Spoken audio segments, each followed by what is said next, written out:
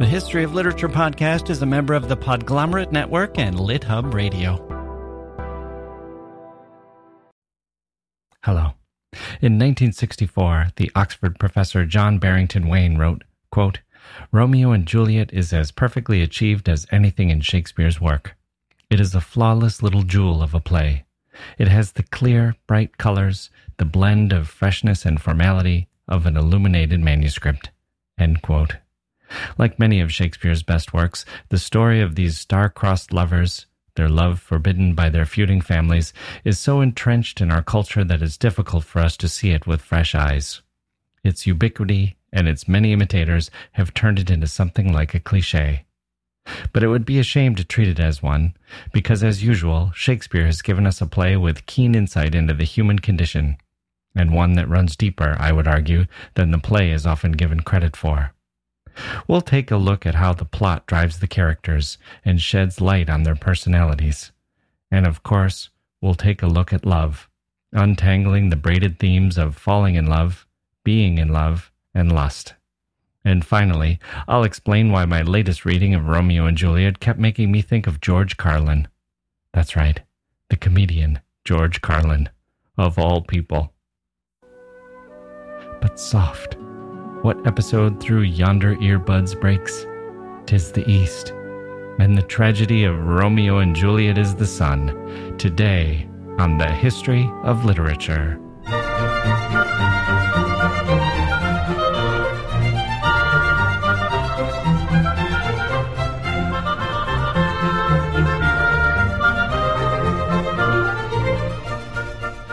Okay, here we go. Today's a good one.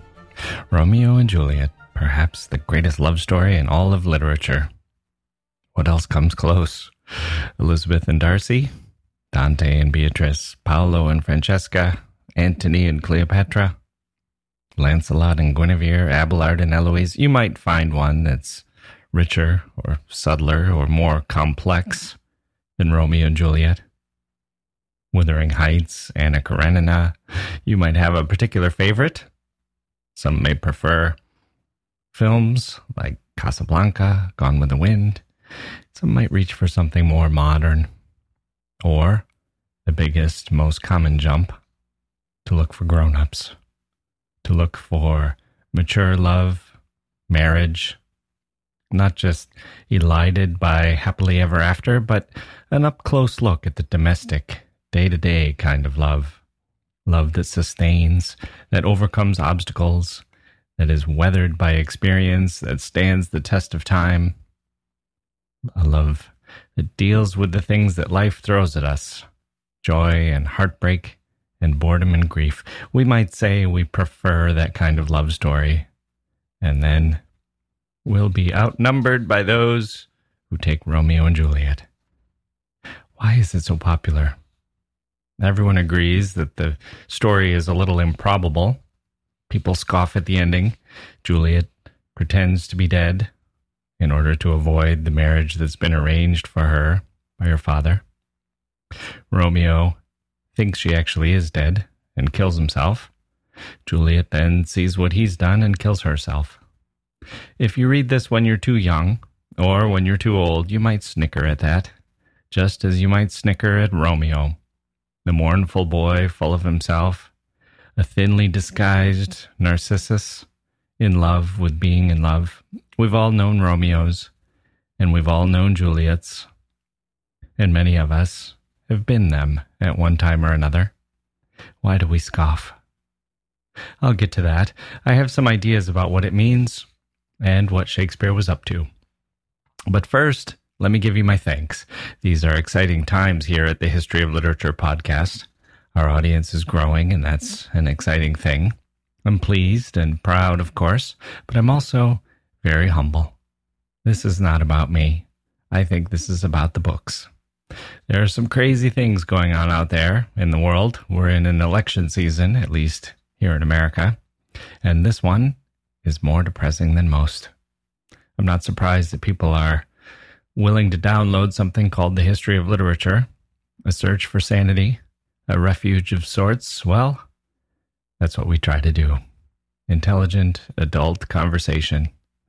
and a community of people who care about life and literature and empathy. Literature is empathy. In any case, however you came here or for whatever purpose, welcome. I'm thrilled you're here, and I'm very grateful. Okay, on with the show. Hey grown-ups, the Cat in the Hat Cast is a new podcast from Wondery, perfect for the whole family. Join the Cat in the Hat and your favorite Dr. Seuss characters as they get whisked away on a new adventure every week. Fish dreams of creating his very own polite and quiet podcast. That is, until he gets a surprise visit to his Fishbowl podcast studio from the Cat in the Hat himself, and it becomes very clear that the cat has other plans for the podcast, and those plans are the opposite of quiet. The cat may be disruptive, but it turns out he's also a great help to get Fish out of all kinds of predicaments. Bursting with music, silliness, and rhymes, the Cat in the Hat Cast encourages us all to find fun that is funny in every episode. Sing along to new favorite songs, try your luck at Titanic tongue twisters, have some fun with wondrous wordplay, and most importantly, bring your family along for all of the adventures in the Cat in the Hat Cast. Follow the Cat in the Hat Cast on the Wondery app or wherever you get your podcasts. You can listen to the Cat in the Hat Cast ad-free right now by joining Wondery Plus in the Wondery app or Wondery Kids Plus in Apple Podcasts. Romeo and Juliet was first performed in 1594 on the cusp of Shakespeare's mature period. He was about 30 years old. That's important. Where was he at 30? What did he know of love? We know a few biographical facts. Shakespeare was married in 1582 at the age of 18. His wife, Anne Hathaway, was 26 when they married. She gave birth 6 months later. We speculate from these facts. Maybe the marriage was reluctant for Shakespeare, unwanted, too early for an 18-year-old, a shotgun marriage. But we can also speculate about the affair that preceded the marriage. Exciting, head-spinning, with trips to the nearby village to visit an older, perhaps more experienced mistress. We don't really know if either speculation is true. Maybe marriage was Shakespeare's goal all along. In any case, by the time of Romeo and Juliet, this was part of his past, and other loves too. He was writing sonnets at this time. The sonnets date from 1592 to 1598. At least that's our best estimate. Dates are hard to pin down, but the sonnets suggest that there were at least 2 other intense passions for Mr. Shakespeare. One with a young man, the mysterious Mr. W.H., although this was probably not a Mr. at all, but an aristocrat. And it's not clear whether this particular relationship was sexual. The second passion does appear to have included sex. These are the sonnets to and about the Dark Lady. We'll definitely have an episode on the sonnets, which are fascinating. For Romeo and Juliet, here's what we need to know. Shakespeare at 30 has had a lot of experiences with love. He's had passions. He's been in love. He's spent years in and around the theater. We can expect some licentiousness from that. But we also know that at the very least, he's been a young man with an older woman, and it appears that he's been an older man with a young man. He's known illicit affairs and steady, formalized, day-to-day marriage. And now he's turning 30. Age is so important to understanding Romeo and Juliet. The play is often performed, of course, and it's often filmed. The best film is generally thought to be the one directed in 1968 by Franco Zeffirelli. The reviews from that film are incredible, and they're revealing. Romeo and Juliet are so young. The actors are so young. This changes everything. That's the tenor of the reviews. Roger Ebert noted this in a review he wrote in 1968, and many others have noted it since. If you read Amazon reviews today, that's one of the things people talk about most, over and over, how young the actors are. In 1936, Hollywood had made a version of Romeo and Juliet. Norma Shearer played Juliet. She was 35 at the time. Leslie Howard played Romeo. He was 40. In Zeffirelli's film, the actor playing Romeo, Leonard Whiting, was 17. Juliet was played by 15-year-old Olivia Hussey. In the play, Juliet is 13. She's almost 14, but she's 13. And this was a very specific choice. The source, the original Romeo and Juliet story, had her at 16. Shakespeare made her even younger. That's curious. It's as if he wanted to clarify, in case anyone doubted, that this was a play about first love. And Shakespeare's daughter, Susanna, would have been about 13 at this time. How much did he draw from her? It's hard to know. But it's something to keep in mind, both in the portrayal of Juliet and the portrayal of her father, Capulet. We'll get to that in a moment. But there's more I want to say first about the forms of love. Romeo and Juliet is about two characters, but really, the play is about love itself. We distinguish two kinds of romantic love. There is falling in love, and there is being in love. I don't think anyone disputes that these two psychological states exist, or that they're different, very different things. The initial burst of love, that is real. It happens, and it's temporary. It's very, very unusual for this to be the prolonged state of love, maybe impossible. Marriage is different. Marriage is, if one is lucky, about being in love, about the steadiness of love, the mutual give and take, the appreciation, the admiration, the sharing of a history, the right amount of dependence on one another, and independence. Marital love, or long-term relationship love, is about something that can last. But falling in love is different. Falling in love is the burst of energy, the overwhelming sensation. Why is it called falling? Why not rising in love? It's been theorized that it's because falling in love shares its common features with depression, moodiness, irrational behavior, gloom. But even more than that, it's something beyond our control. We fall. We're surprised, taken unaware. You don't stumble and rise up a flight of stairs. You fall down them. If you're walking through a forest, you don't suddenly wind up on top of a tree. But if you don't see the pit before you, you might fall into it. That's what this kind of love is. It's sudden. It's a surprise. It's out of our control. It's irrational. And it changes everything. When you fall into the pit, you are transformed. Your day turns to night immediately. Your freedom turns to captivity immediately. You have fallen. Shakespeare knows this. Shakespeare, in some ways, Shakespeare is ageless.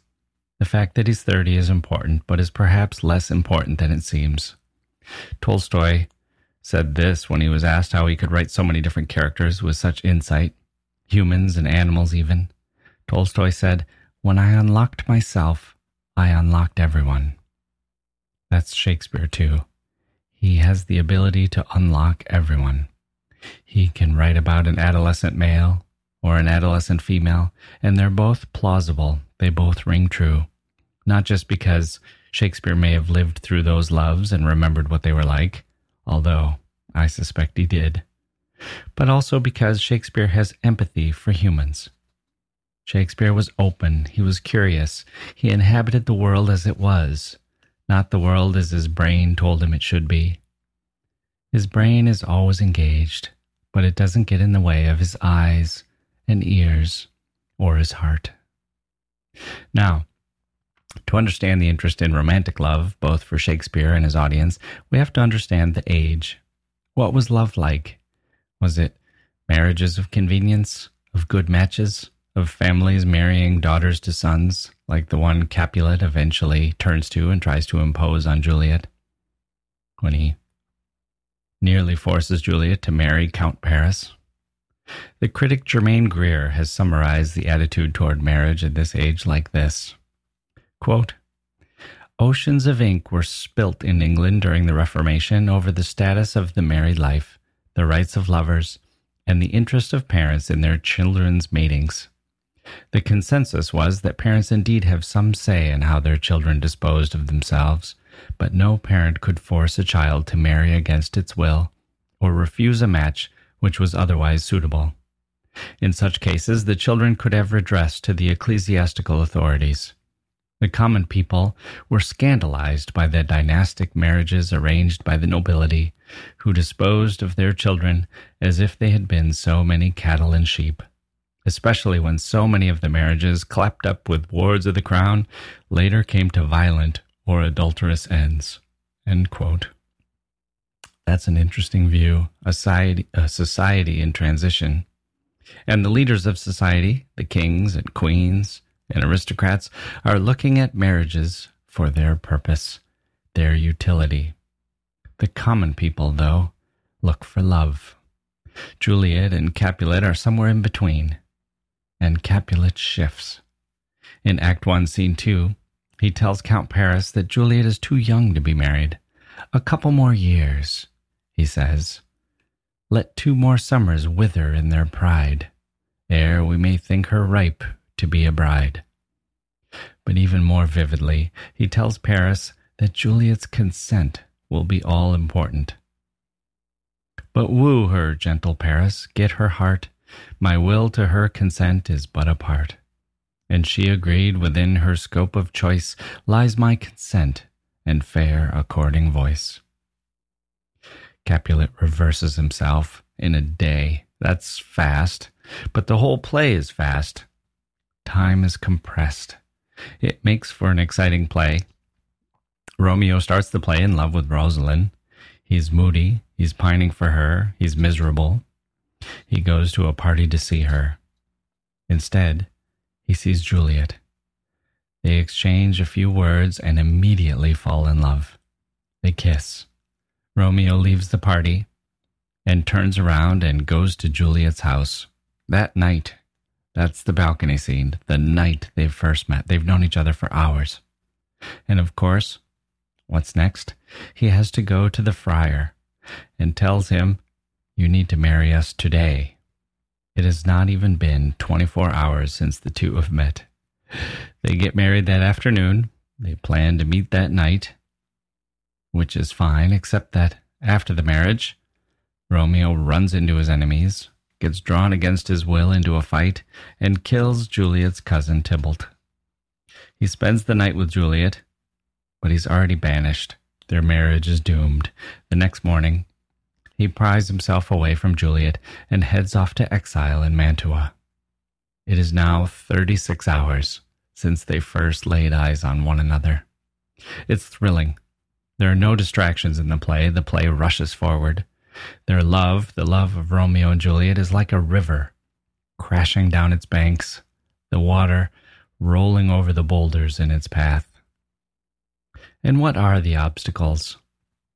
The poet W.H. Auden pointed out that in drama, romantic love always needs obstacles in order to remain effective.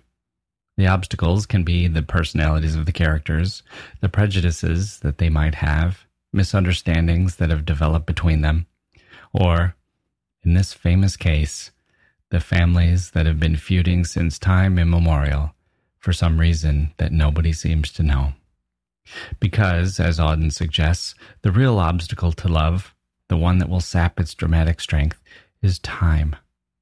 That's why Romeo and Juliet is compressed into hours rather than weeks or months or years. The intense romantic love can't be allowed to dwindle. That's Auden's word, dwindle, into friendship or domestic married love.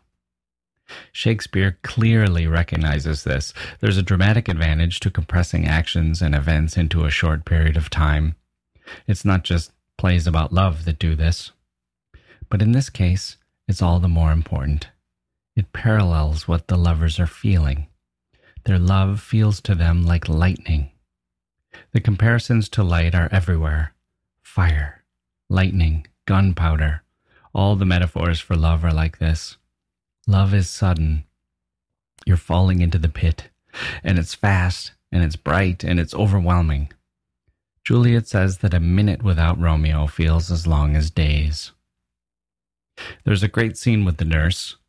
Juliet's nurse, just after the nurse has gone to see Romeo and arranged the marital night. Juliet is extremely impatient with her when she returns. The nurse arrives, and even though she's just shown us how excited she is that Romeo, this beautiful, perfect man, is going to marry Juliet, her mistress, whom she's known since she was a baby. Even though the nurse is excited about this, like someone who remembers what it's like to be young and in love, she flops down, exhausted from the journey, and says she's too tired to speak. And Juliet is beside herself. Just say one word, aye or nay. Come on, don't make me wait. And this is the impatience of first love. We can say fallen in love, but we can also use the other metaphors. Mad with love, crazy in love. What's the nurse doing here? Teasing Juliet? Maybe a little. But I think the nurse is also representing the different point of view, the adult point of view, the mature, been there, done that point of view. Love is a flame, but the initial burst has to steady itself. It has to turn into something that can endure. It can't just flare out. That's the nurse in that scene. Just wait, Juliet. Slow down. Take a deep breath. I'll give you the news. You can't be this impatient for this long. Eventually, Juliet, you need to relax and settle into something longer and more permanent. That's what love is, if it's going to last. That's the adult view. And the nurse turns on Juliet eventually for this very reason. When Romeo is banished, Juliet's father has proposed Paris as a husband, and the nurse, who unlike Juliet's father knows all about Romeo, the nurse says, yeah, that's a good idea. He's pretty good looking, Count Paris. He's a good choice. Romeo is banished. That way lies heartbreak and misery and struggle. Paris is going to be so much easier for you, Juliet.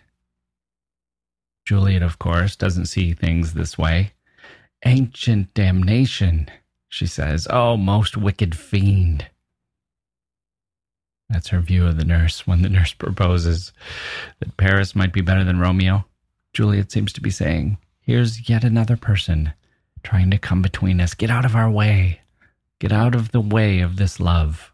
Don't you understand? Romeo with the friar has the same kind of exchange. He's in the same state of mind as Juliet. Time for him is essentially meaningless. Or maybe it's better to say that it's all distorted. He considers that maybe a minute with Juliet might be worth the entire rest of his life.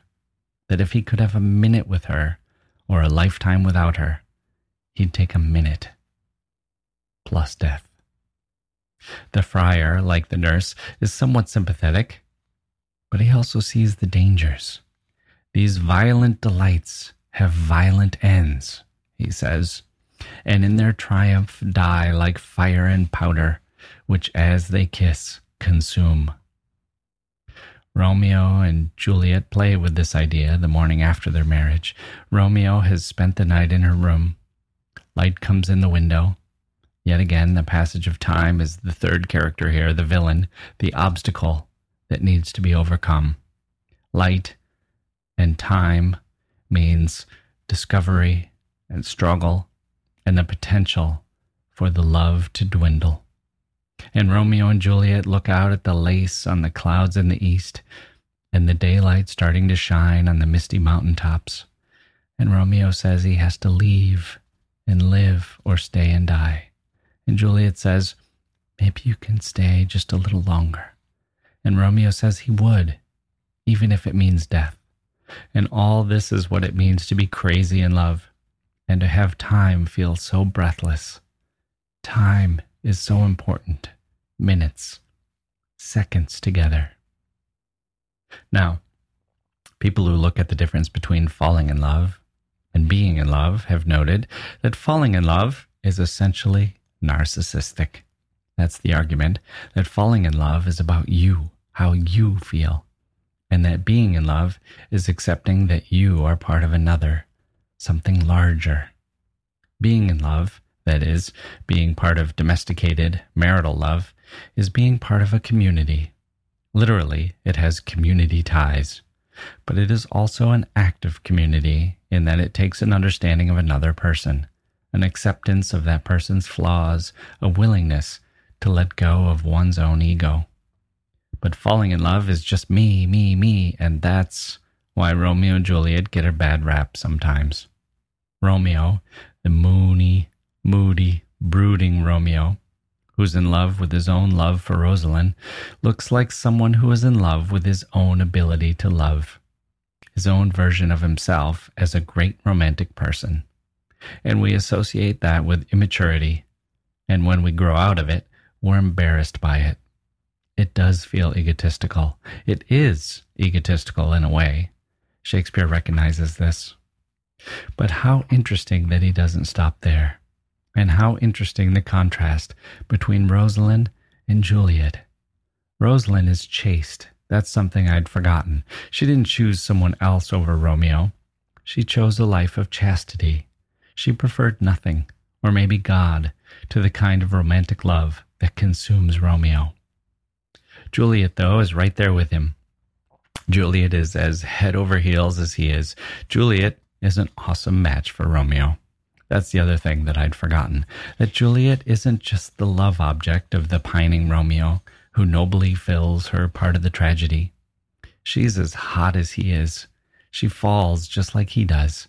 There's a great scene where she finds out that Romeo, her husband, the evil Montague that she's fallen for, has killed her cousin Tybalt.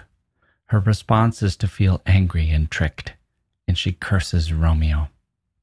Oh, serpent heart, hid with a flowering face, did ever dragon keep so fair a cave? Beautiful tyrant, fiend angelical, dove-feathered raven, wolvish ravening lamb, despised substance of divinest show, just opposite to what thou justly seemst, a damned saint, an honorable villain. O nature, what hadst thou to do in hell when thou didst bower the spirit of a fiend in mortal paradise of such sweet flesh? Was ever book containing such vile matter so fairly bound? Oh, that deceit should dwell in such a gorgeous palace. That's pretty clear. Juliet saying, you killed my cousin. I hate you. I was tricked. And the nurse agrees with her.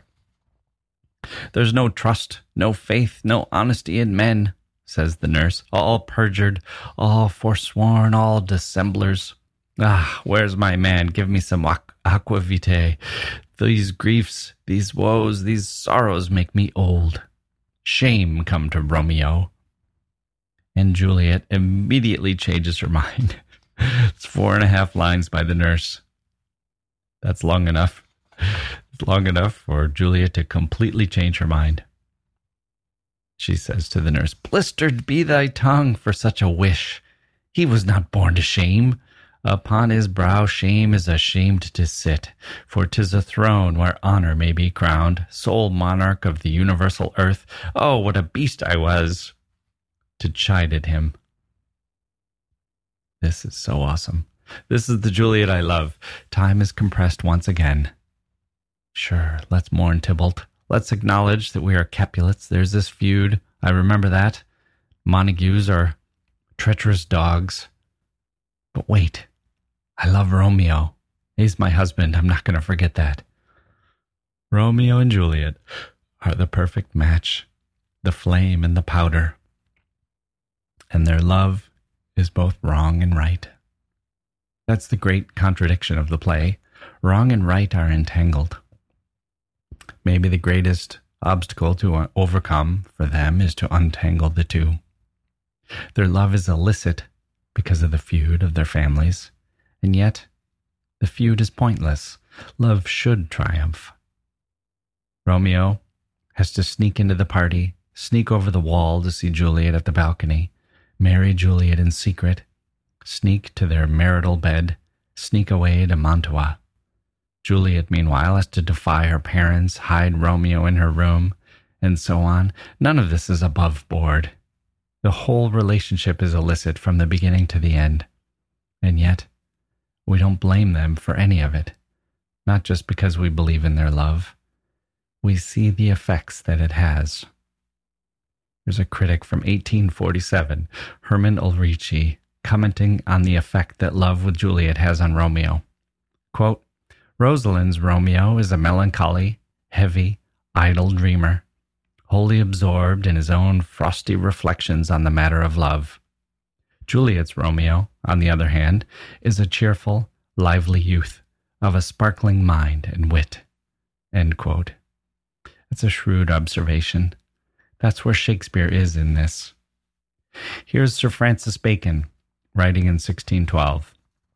Wait, who? I know I can hear some of you asking that.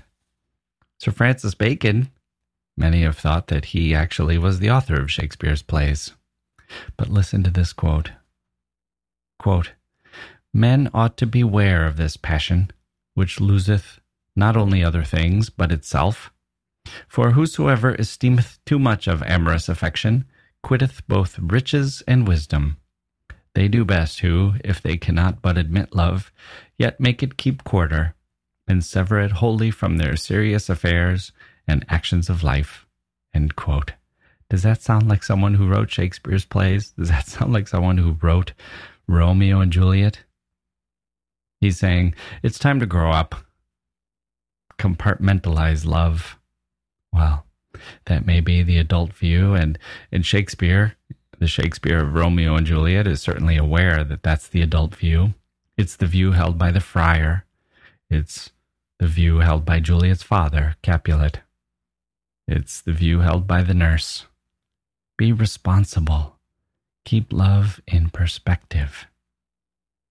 But Shakespeare, unlike Sir Francis Bacon, is also with Romeo and with Juliet. And they say, responsible? Keep love in perspective? Why should we? Why should we get old and boring just because that's what you did? It's the voice of adolescence, the cry of adolescence. And Shakespeare, in this play, is on its side. He could have made this driven by lust. He knew how to do that. If you read the Waste of Shame sonnet, you know that Shakespeare knows how lust makes one act foolishly. But that's different from romantic love, and Shakespeare knew that too. He knew how love felt to a young person, how love ties into all those youthful, adolescent feelings. Why do we have to hate because our families hate each other? It makes no sense. Who are you to tell us how to feel? Who are you to tell us what is good for us to do? All the adults in the audience watching Romeo and Juliet would tell Romeo to accept banishment. Don't be a fool. You're lucky. The friar speaks for us, voices our view. You're lucky to be banished instead of killed. You can go to this nearby city, send messages back to Juliet, hope for a pardon from the prince, let your love settle into something steady, which is inevitable anyway. That's what's going to happen. You're going to mature. So choose life, Romeo. And Romeo says, that does not sound like life to me. Life, for me, is passion and intensity and love, and I want this feeling that I'm feeling right now when I see Juliet, or I want nothing at all. To not have that is to not have anything. The play is, in Dame Peggy Ashcroft's phrase, a golden tragedy. This is the first love that refuses to age and dwindle. This is the dream of the adolescent, the viewpoint. It's Shakespeare viewing the world through adolescent eyes. I think that's where the golden comes in. Why does Shakespeare have Romeo kill Tybalt? Some say it points out that the lovers will never be able to overcome their families, that it's reality intruding. And Mercutio represents this reality. The poet John Dryden, who did not live that long after Shakespeare, relayed a story that may have been true. He said that Shakespeare had said, I had to kill Mercutio or he would have killed me. Mercutio is dynamic and may have taken over the play. He also represents reality. These families aren't going to give up their feud. Romeo and Juliet and their love will be the victims of that. But Mercutio and the subsequent death of Tybalt suits Shakespeare's larger point. There's no chance for the lovers to persuade those around them that true love has won and should triumph over a pointless feud. There are no scenes where Romeo and Juliet make the rational case for their love. Instead, Romeo is forced into exile, and love, even married love, remains illicit. Shakespeare, at age 30, is telling his audience, I know. You think these two are crazy. But this play is going to take falling in love seriously. Maybe your attitude, your mature attitude, with your cynicism, your pessimism, your jaded, knowing, condescending view of falling in love, maybe that's the problem. Maybe it's the lovers with their lightning and passion and fire and powder. Maybe that's better. Maybe that's where truth is. Maybe you shouldn't be rolling your eyes at the intense, passionate, early love. Maybe you should respect it. That's why this play is so popular with young people. It takes them as seriously as they take themselves. Capulet changes his mind quickly. He says that Juliet falling in love with Paris, consenting, choosing is important. The next day, he says, well, she'll love him, and if she doesn't, she'll obey me, and she'll marry him. And yes, it's a plot device because it's the prospect of the forced marriage to Paris that sets the tragedy in motion. And yes, it mirrors the transition that society was making from arranged marriages to romantic love marriages, and Capulet is in that in-between sector of society, rich enough to make a strategic marriage important, but not so rich that it's inevitable. But more than that, I think it's Shakespeare tapping into that feeling of being an adolescent. Obey you? Obey you why? It's the world through the eyes of an adolescent. You can almost hear Juliet saying that. Didn't you say yesterday that my happiness, my choice, my consent was important? Haven't you been saying that? And now you're saying that my consent means nothing to you. And the adult protests in response, I only have your happiness in mind. I've seen what falling in love leads to. I've seen the misery, the violent ends that come to violent delights, as the friar would say. I want what's best for you. I see things in a way that you don't. Shakespeare has sympathy for the adults. The nurse and the friar are not evil villains. They're complex. Dr. Johnson pointed out that the nurse is that kind of character that Shakespeare loved to write. The nurse, he wrote, is one of the characters in which the author delighted. He has, with great subtlety of distinction, drawn her at once loquacious and secret, obsequious and insolent, trusty and dishonest. The nurse and the friar understand love, and they care about Romeo and Juliet.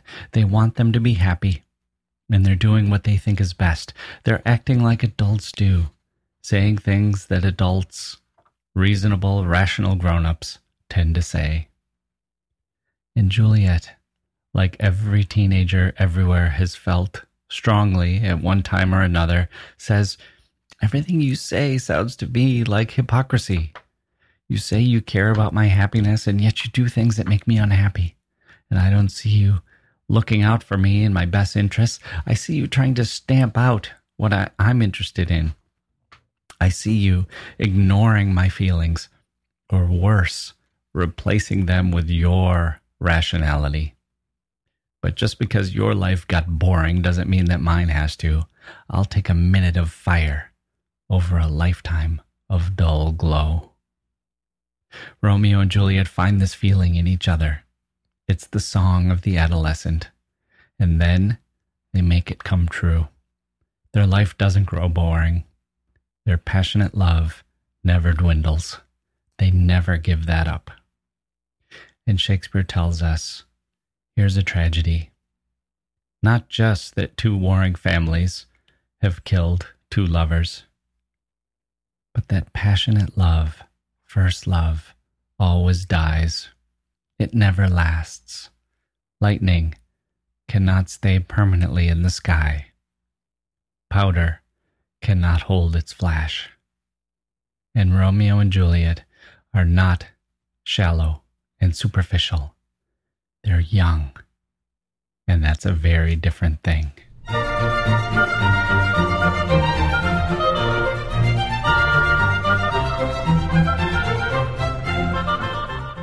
That's going to do it for this episode of the History of Literature. My thanks to William Shakespeare, who has given me so much pleasure. I left out a couple of things. Romeo and Juliet was a runaway hit, Shakespeare's first real hit, and it was immediately put into all kinds of unauthorized printed versions. It was like a bestseller. It was the Titanic of its day. And Titanic, of course, like West Side Story and so many other works that have followed, is essentially retelling the same story. I also mentioned George Carlin at the beginning. Here's the quote I kept thinking about. Quote, "At 68, I'm every age I ever was. I always think of that. I'm not just 68, I'm also 55 and 21 and 3. End quote. And that quote struck me as important to understanding Shakespeare, how he could so fully inhabit the minds of Romeo and Juliet, two teenagers. He remembered that age, and he was like Tolstoy, blessed with a genius that enabled him to inhabit the minds and views of others. And the audience, too, remembers what it's like to be 21 and 17 and 13. We're still those ages, too. Young people might not think that, might think that we've forgotten, but we haven't. We might act condescending now and then because it's true, we've seen a lot of loves fade and a lot of bad things happen and a lot of youthful energy dwindle. We know young people are reckless and have brushes with death, that they seek these things out in order to test their own mortality. And we're scared because we've seen the horrors of that, some horrible outcomes. We know the power of the feeling and how quickly it can turn into heartbreak, if not tragedy. So we advise maturity. But we don't forget the violent delights of first love. That's why we like this play too, even if we forget sometimes just how close it is to something we once lived through ourselves. I left out George Carlin's punchline, so let me just thank you all for your comments and feedback and remind you that you can find our podcast on iTunes and Stitcher, and that it really helps us out if you subscribe to the podcast and leave us ratings and reviews. And we're rolling onto Facebook now, so feel free to visit us there too. And then, let me let George have the last word. At 68, I'm every age I ever was, he said. I always think of that. I'm not just 68, I'm also 55 and 21 and 3. And then he added, especially 3. How great. He was the best. Boy, could we use him now. I'm Jack Wilson. Thank you for listening, and we'll see you next time.